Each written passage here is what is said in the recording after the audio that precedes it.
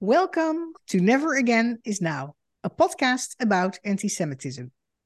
Can Jewish communities in the diaspora rely on their governments for their security and the battle against anti-Semitism?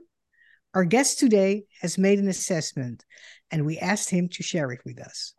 I'm Evelyn Marcus, and in addition to being a psychologist, I'm featured in the documentary about anti-Semitism, Never Again is Now. I am a Dutch Jew and the daughter of Holocaust survivors. In 2006, I emigrated to the United States because of the rising anti-Semitism in Europe. I am Phyllis Zimbler Miller, the founder of the free nonfiction Holocaust theater project, thenedgethewedge.com.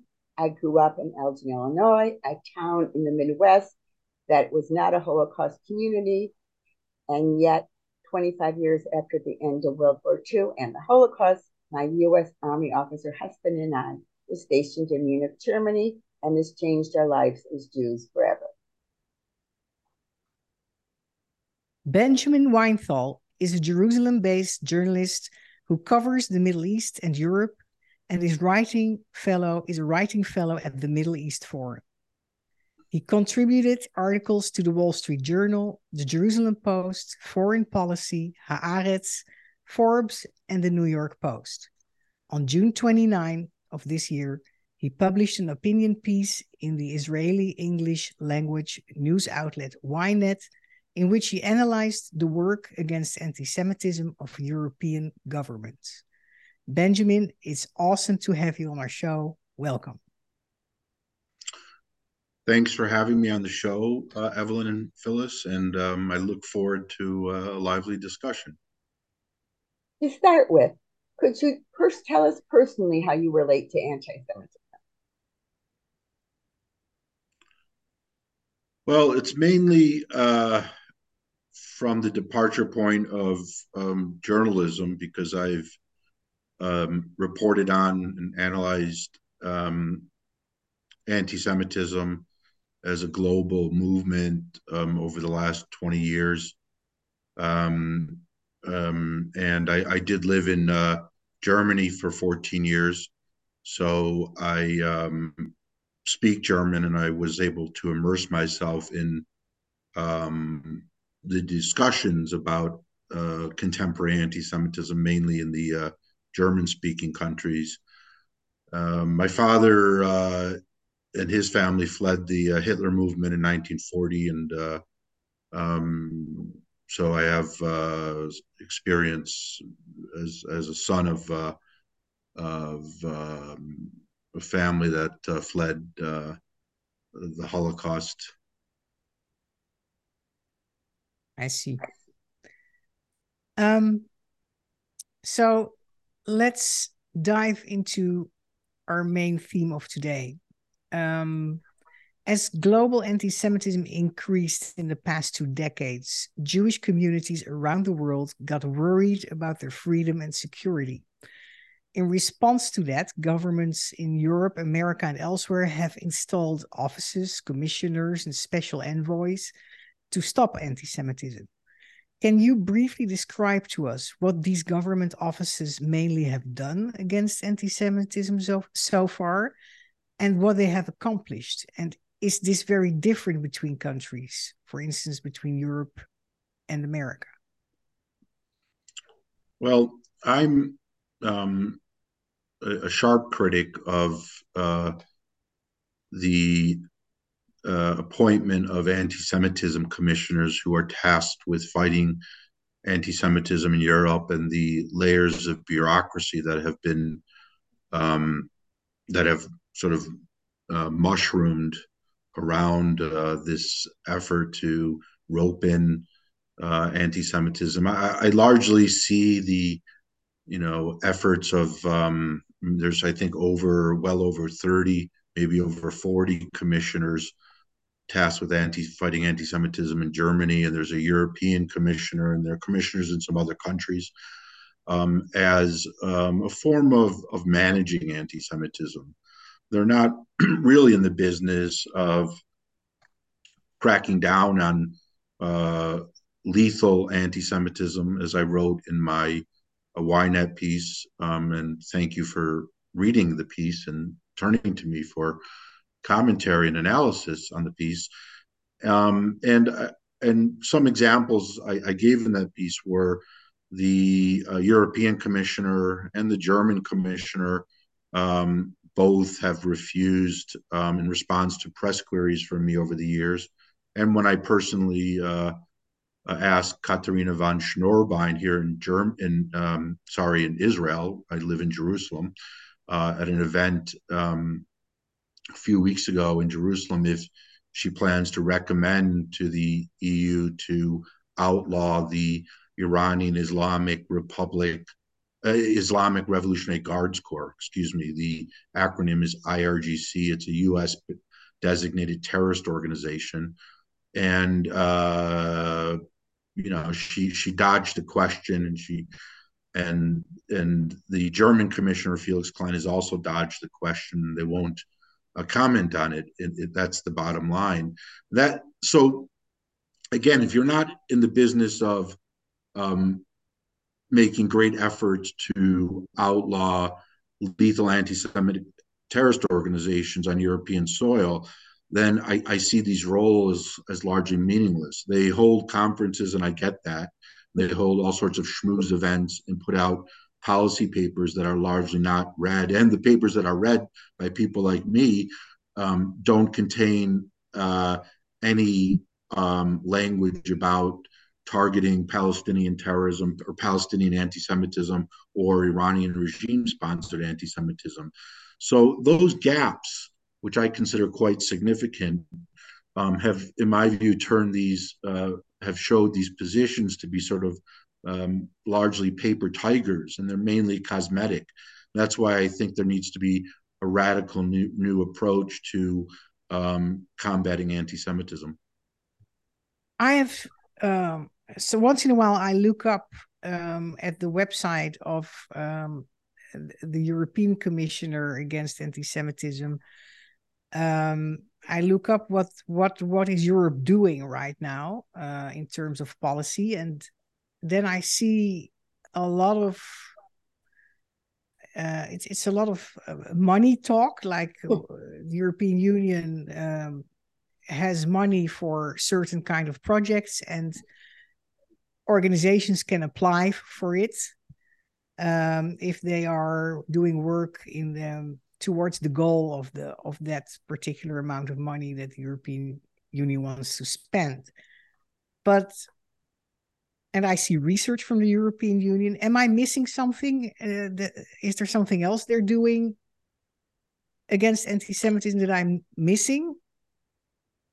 Well, the question for me is, does what they're doing constitute real action? As I said, these are layers of bureaucracy that are in the business of managing anti-Semitism, and they also, and I think this is a key criticism of their work that comes from Igal Carmon, who's the president of the Middle East Media Research Institute, a very prestigious institute devoted to translating and media articles and other texts from the Middle East, but other countries now, Russia, China, they have different projects.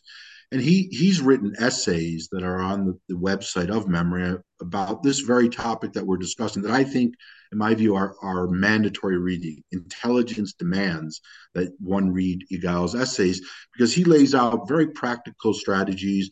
And his departure point is, and this is someone who speaks fluent Arabic, he was who understands anti-Semitism in the Muslim world, in the Arab world, where it's ubiquitous, as we all know. And he talks about you can't fight anti-Semitism without fighting anti-Semites. So what he views is the EU and other countries in the West are fighting anti-Semitism as an ideology, but not fighting anti-Semites, individuals, unless you personalize it. And I don't mean that in a pejorative way, because anti-Semitism is fueled by anti-Semites. Those are human beings. You have to identify those targets, and you have to combat them on a sort of one-to-one basis, or if it's an institutional body that's stoking anti-Semitism, you have to single out the actors in that institution. And I can name some, for example, German foundations that are funding anti-Israeli NGOs. Who are the people behind these institutions? And it's just not a matter of naming and shaming, because that can help animate or bring about a change in behavior. But it also begins to show people that anti-Semitism is not some nebulous concept out there that we're trying to grasp onto. It's a flesh and blood creature, and it needs to be debunked and combated. And that's why I think this notion of fighting anti-Semitism without anti-Semites is so dangerous, and that's largely the EU's overall strategy. So, is this approach different in the United States, or does it also count for the American bureaucracy against anti-Semitism? Well, the United States, and that's an excellent question, Evelyn. The difference is because there could, there hasn't really been any type of comparative analysis written about the different approaches between the United States and the European Union. But the United States, of course, it depends on which administration is in power. During the Trump era, and as you both know, former Secretary of State Mike Pompeo declared Iran to be the world's worst state sponsor of anti-Semitism. Now, that was a breakthrough because the U.S. State Department, under both Democrat and Republican administrations, has classified the Islamic Republic as the world's top state sponsor of terrorism. But Pompeo went in another direction. In addition to saying Iran's the top state sponsor of terrorism, he designated Iran as the top state sponsor of anti-Semitism. Now, that sent shockwaves across the world because it set an important precedent that the Europeans don't want to embrace, because the Europeans are largely engaged in appeasement policies toward Iran, and they don't want to pick fights with the Islamic Republic of Iran. The Europeans love to pick fights with America and Israel. Those are the two main countries they pick fights with. But when it comes to Iran, especially on the topic of anti-Semitism, they largely go deadly silent. And we've seen that, as I said, with anti-Semitism commissioners. And I'll name an example because I do think it's important. Felix Klein, who's supposed to be a very nice guy, I've never met him.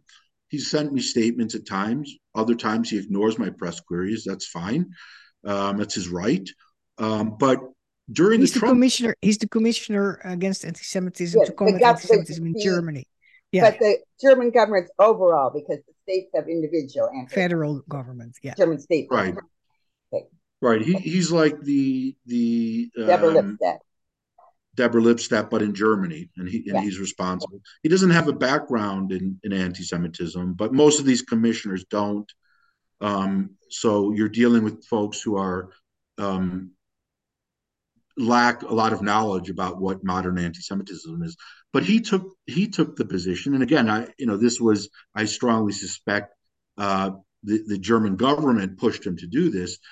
He criticized anti-Semitism in the U.S. during the Trump era.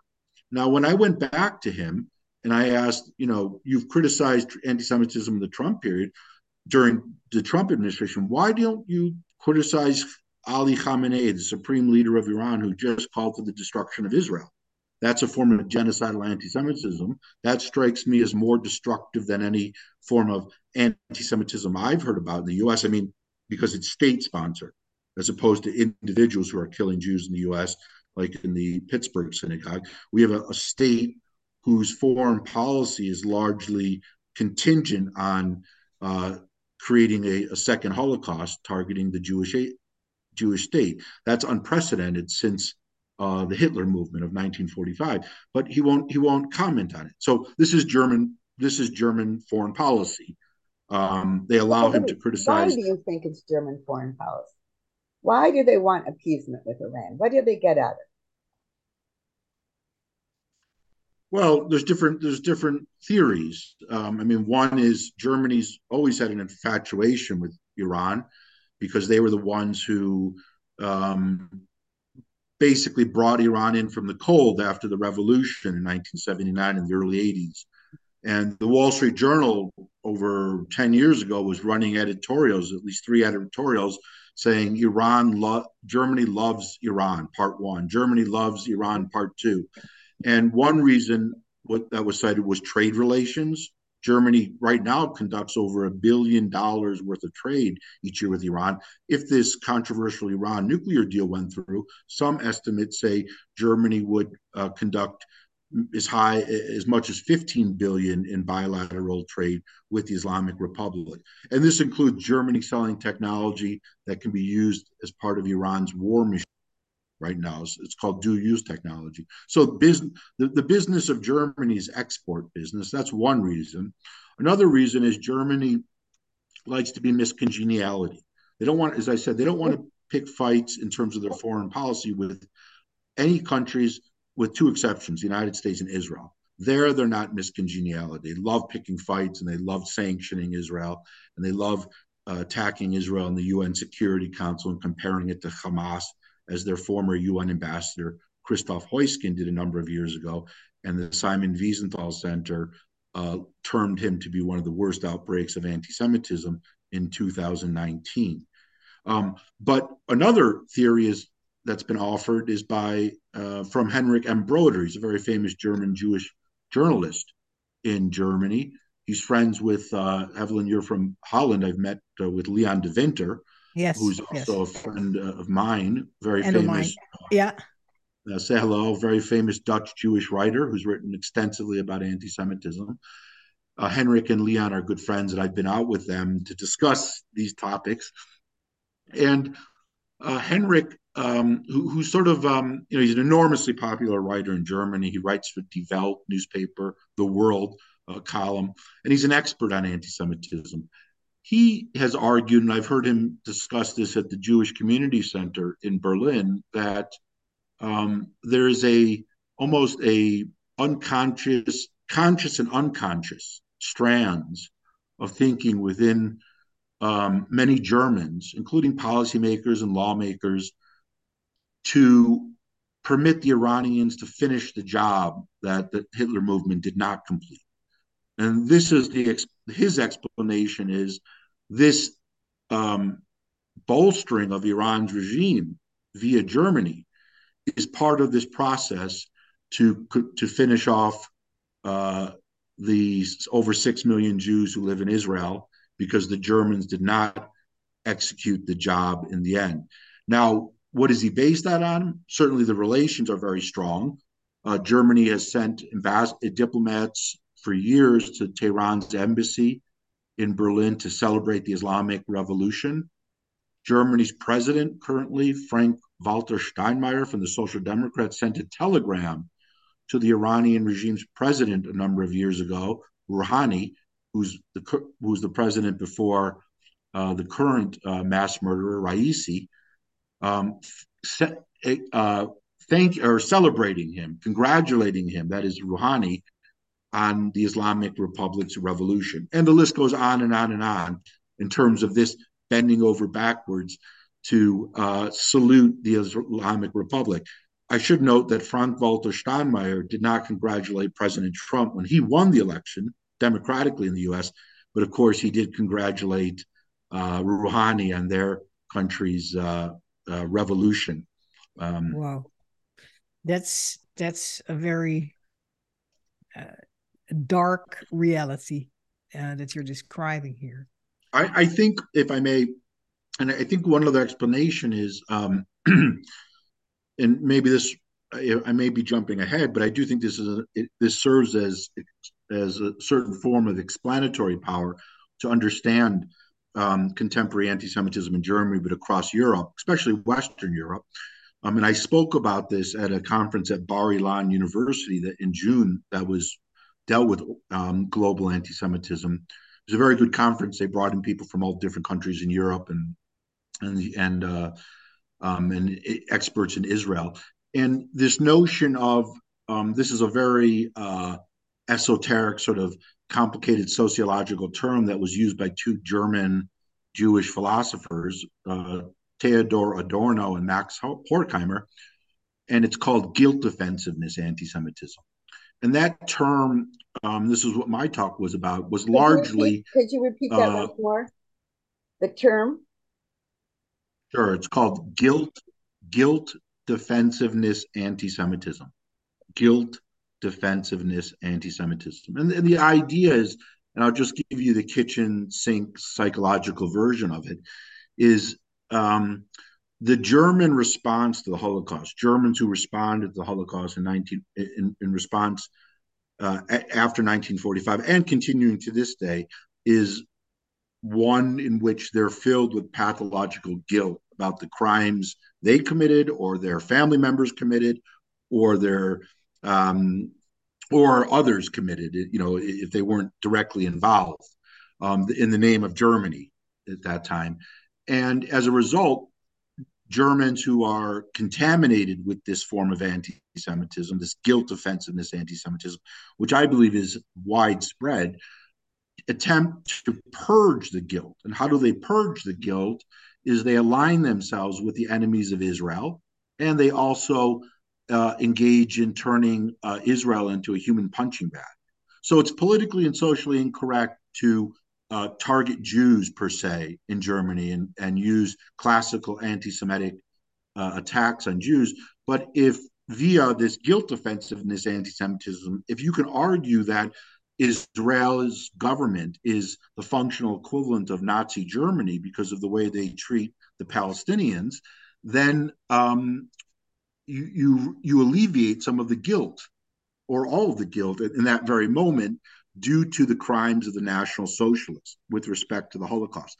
One sentence might sum this up better for you because it can get a bit complicated, but I do think it's the best explanatory model out there to understand why countries like Holland, France, Belgium, so many of these countries, Austria, have extremely high levels of anti-Semitism when you discuss Israel, because they were complicit in the crimes of the Holocaust through their pro-fascist governments.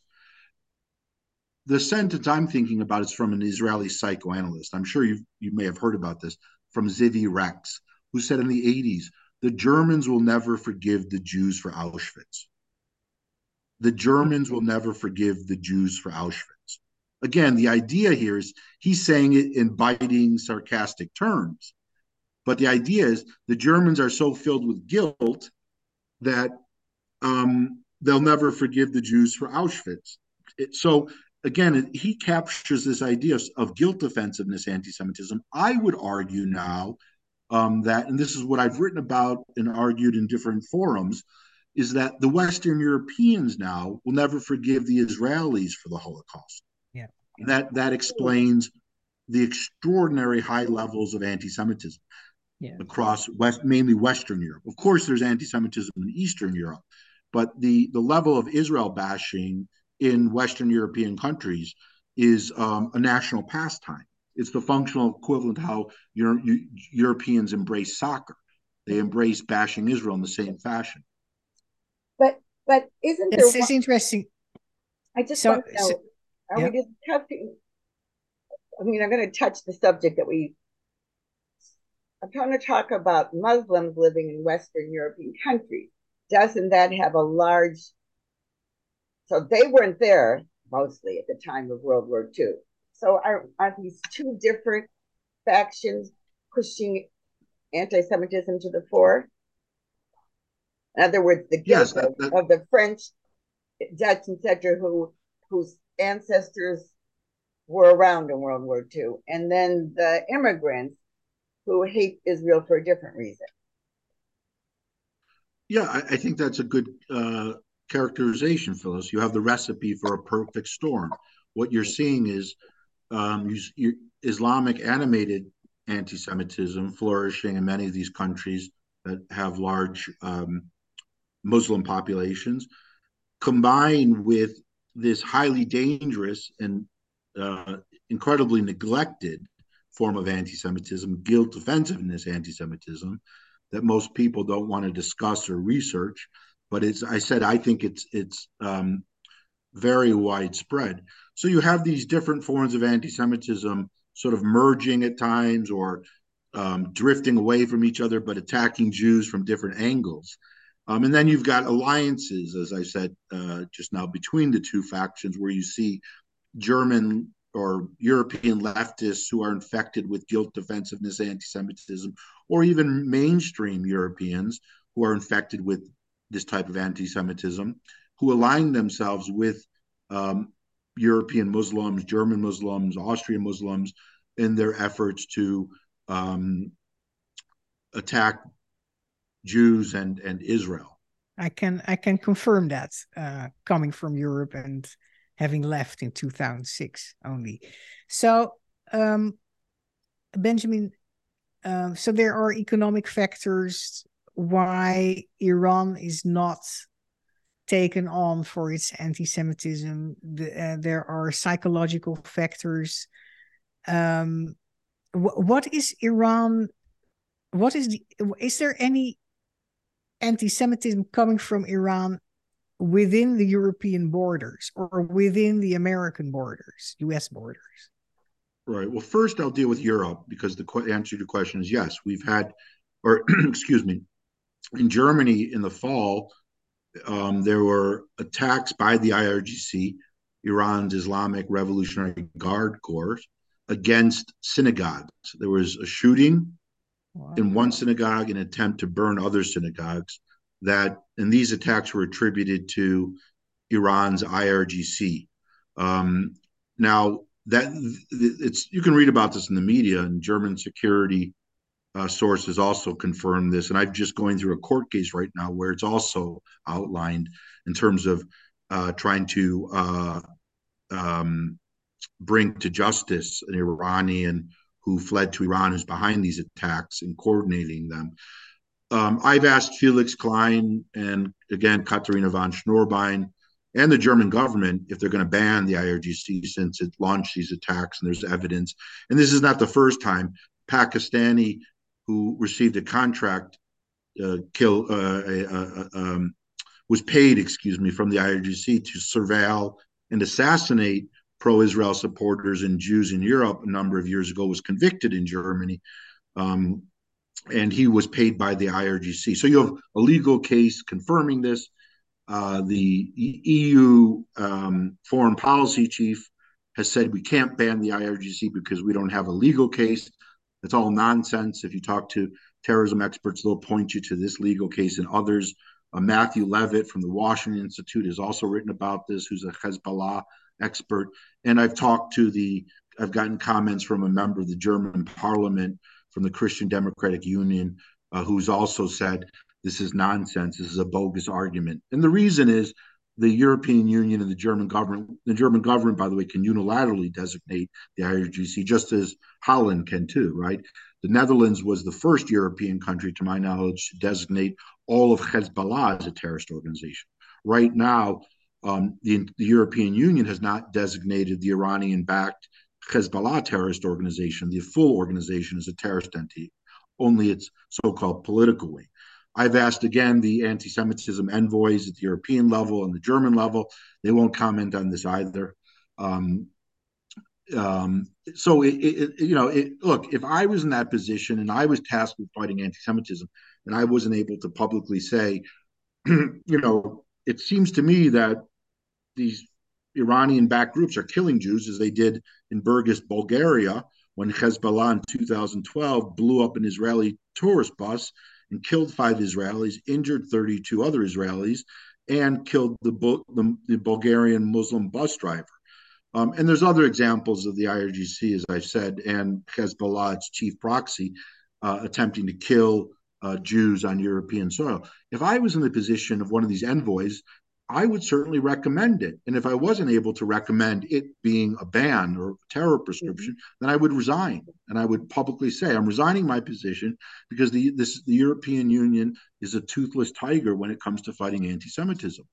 So that's my criticism. But I should note, so that's the European piece. You can see why the Europeans aren't even limping on both legs in terms of their efforts to outlaw all these anti-Semitic terrorist organizations. They're not even crawling. It's just pure stagnation and inertia, and they're not doing, excuse my language, a damn thing. On the American side, they're much better, obviously, because the U.S. has outlawed all of Hezbollah since 1997. The Americans now, I think, in Congress are formulating another letter or resolution to urge the Europeans to outlaw all of Hezbollah. I saw something about this online. The Americans also outlawed the IRGC during the Trump period as a terrorist organization. The U.S. Has problems in other areas. For example, I'll just name one where Yigal Carmon has talked about this section 230 of the law that allows all these big tech companies to promote, allows violent anti-Semitic ideologies and terrorism to flourish on their websites, whether it's Twitter, whether it's Facebook, etc. And they hide behind the shield of this law 230 that grants them immunity from lawsuits. So Yigal Carmon has proposed ways to revamp this so that a lot of this ideology and that serves to radicalize terrorists, anti-Semitic terrorists, can be regulated. And the brand new and first ever national strategy of the United States against anti-Semitism that was just launched by the White House.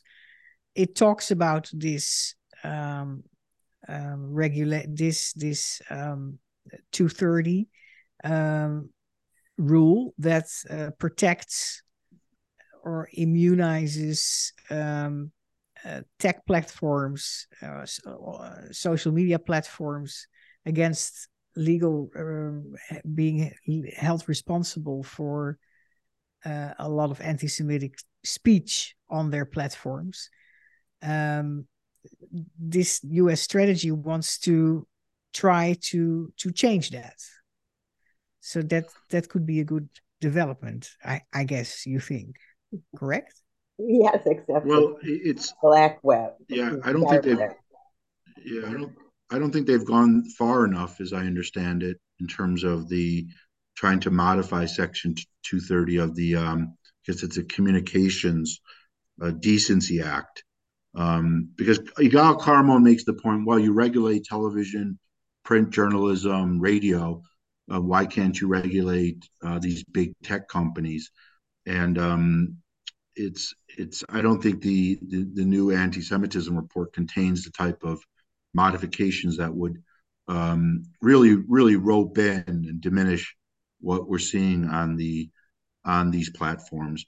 And then, of course, the report, as I understand, also included CARE, Council on American Islamic Relations, as a partner in fighting anti-Semitism, although this organization, CARE, is packed full of raging anti-Semites. Now, I know the anti-Semitism commissioner in the U.S. said, well, we want to give people a second chance. But that strikes me as also nonsense, because I somehow ended up getting CARE public press releases. I didn't subscribe to them, but they keep sending them to me. And they're constantly bashing Israel. And in my view, when I look at these press releases from CARE about criticizing Israel's self-defense measures against terrorist entities like Hamas, it's a way of contributing to an anti-Semitic climate in the U.S. So CARE is not an organization that, and I get wanting to give someone a second chance, but they haven't earned it. In fact, they're yeah, go ahead. I just want to say, because we're coming to the end, and we have actually discussed this part of the strategy with a podcast that hasn't gone live yet. Evelyn and I were told that it has much more to do with getting funds for keeping mosques secure, to be fair, because of funds to keep synagogues secure. So that's a reason we were told that CARE was included in this. Not that we don't disagree with what you're saying. You're absolutely right. But there was a very specific reason that CARE was included. And it was not, as we were told, a second chance, but because of these funds by the federal government to secure places of religion in the United States that could be attacked. I presume churches are also included. Well, Phyllis, I've seen Barbara Lipstadt Deborah? and Deborah Lipstadt and the head of ADL, Jonathan the Greenblatt. CEO of ADL, get questions about CARE's participation, and they said that they would get a second chance. Okay. They said it. No, I'm sure they did. I'm just saying that we were told that behind the scenes, the reason has to do with security funding. Also, yes. Yeah. So, is Iran also active in spreading anti-Semitism or perpetrating anti-Semitism within the United States? Yes, there was widely reported instance of anti-Semitism by, I think, an Iranian regime affiliated or center in Houston that was reported on, where young children, I think, were articulating their loyalty to the regime, this type of stuff. And then, of course, you've got Iranian agents who are, I mean, this is a bit off the mark, but who are targeting Iranian dissidents like Asim Ahmadinejad, who spoke at an AJC conference, American Jewish Committee conference, who are targeting Iranians who are aligned with American Jews in their efforts to fight anti-Semitism. So you've got all that type of stuff where the Iranian regime's surveillance apparatus and its apparatus to eliminate via assassinations dissidents is operating in the U.S. And they've also, sought to attack great friends of Israel and the Jewish people like John Bolton, Secretary of State Mike Pompeo, all sorts of figures where they've, from the U.S. administrations who have gone to great lengths to fight Iranian anti-Semitism. So that should also be noted that these folks are like Pompeo and John Bolton are endangered by the regime because of their stances against the regime. And there's also been Hezbollah cells that have been identified, and there have been convictions. For example, where I grew up in the Bronx, there was a Hezbollah operative a number of years ago who was identified and convicted in terms of a plot. Again, these are organizations, as we know, that are whose reason for being Hezbollah is to murder Jews. So it is a serious problem. It's not as bad as Europe, as I said, because many, but it certainly, I've been somewhat stunned at the outbreak of Hezbollah activity, growing activity in different parts of the U.S. And certainly the Iranian dissidents, as I mentioned, are sort of on the front line right now in terms of Iran's assassination plots. So, Benjamin, do you think Jewish communities outside Israel can rely on their government's battles against anti-Semitism? Well, they have to rely on in some way, because governments and intelligence agencies are responsible for protecting their citizens. And this is another part of the Igal Carmon's essays that are so important on how to fight anti-Semitism in a very practical way, because he talks about providing these agencies, law enforcement, intelligence agencies, police officials, with actionable information so they can stop anti-Semitic outbreaks, whether it's detected online or through informers. And that's really critically important. And I think that's where the Europeans are failing miserably, because their envoys these commissioners and envoys are largely doing, as I said, sort of empty work that involves sort of soundbite works, and it's all sort of very loosey-goosey and touchy-feely, and it doesn't get into the hard work of coordinating with law enforcement agencies. Now, that being said, I do think it's important, especially in Europe, for Jewish communities to not outsource all of their protection to their governments and to engage in self-organization. So Michael Ledeen, a very prominent U.S. scholar with whom I worked with at the Foundation for Defense of Democracies when we were both fellows there, has written about how the Italian Jewish community has self-organized, and they are armed, and they haven't had many problems with anti-Semitic violence because I guess their opponents view the Italian Jews as tough Jews, and they don't want to get in fights with Italian Jewry. Britain has a similar organization where they provide security to the British community, the Community Service Security Trust, I believe it's called Community Security Trust. CST, yeah.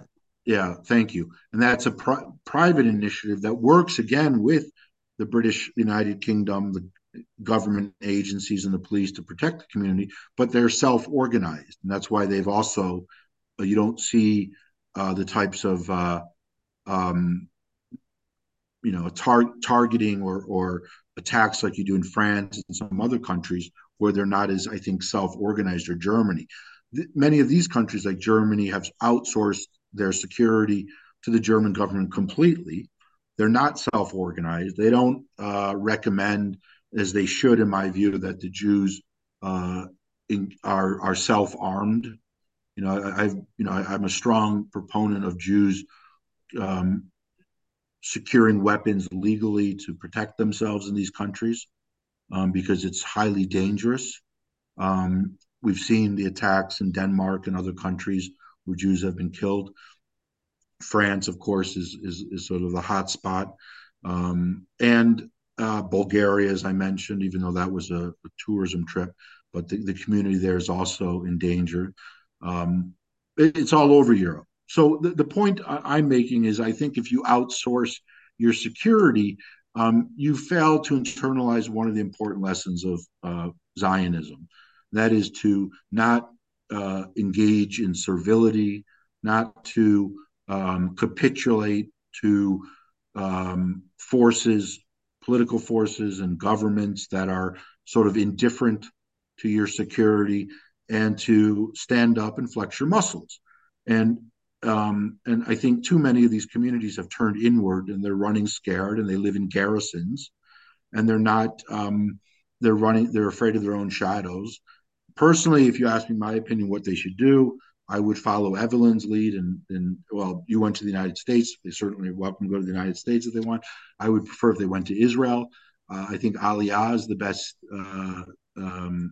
remedy right now for what's happening in Europe, because the future there looks to be very bleak based on the trends that I'm seeing right now. Obviously, Europe can regenerate itself, and it can turn things around quickly. These advanced capitalist countries have great resources, just as the United States has enormous resources to turn the tide, so to speak. But I don't see much of a future for Jews in Europe, just based on the demographics and the indifference of these European governments. But the Jewish communities need to really struggle with these issues. In Germany, most of the Jewish population is elderly. It's from the former Soviet Union. So it's a very fragmented, fractured Jewish community that you can barely get minions at any of their synagogues. But the Germans present it as a Jewish Renaissance. We have this, robust, vibrant Jewish community. When I met with one of my mentors in Berlin, when I lived there, the former head of the Jewish community, Alexander Brenner, so wonderful human being, sort of a father figure to me after my father passed away. He grew up in Poland and then fled to the Soviet Union during the war, and then ended up in Germany and worked as a diplomat in the German embassy in Russia. He knew a bunch of languages, and also in Israel.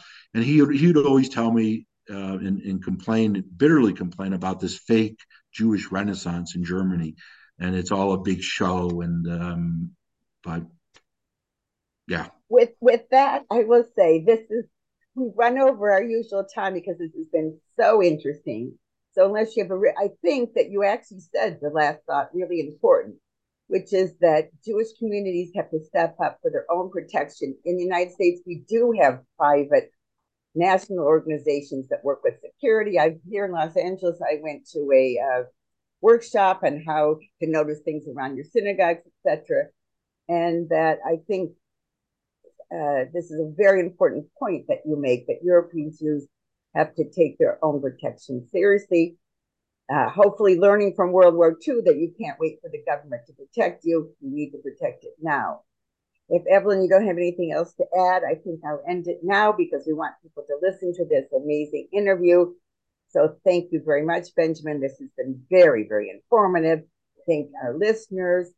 I want to say to those who have not yet seen Evelyn's documentary, Never Again Is Now, which demonstrates why she moved to the United States, do see it on Amazon or YouTube.